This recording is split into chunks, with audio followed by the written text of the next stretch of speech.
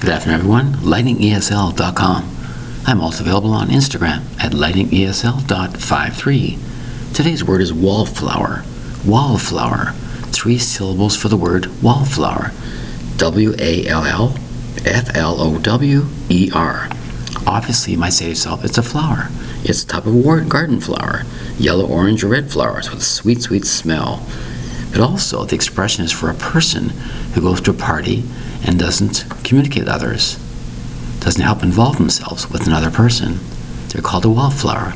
They're invited to a party, they don't know anybody, and they're very, very shy. They just stand there or sit there, don't talk to anybody.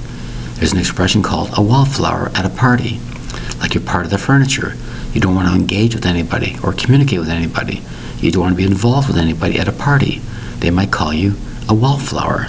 Spelled W-A-L-L-F-L-O-W-E-R. 3 syllables for the word wallflower. Spelled W-A-L-L-F-L-O-W-E-R. Wallflower. Thank you very much for your time. Bye-bye.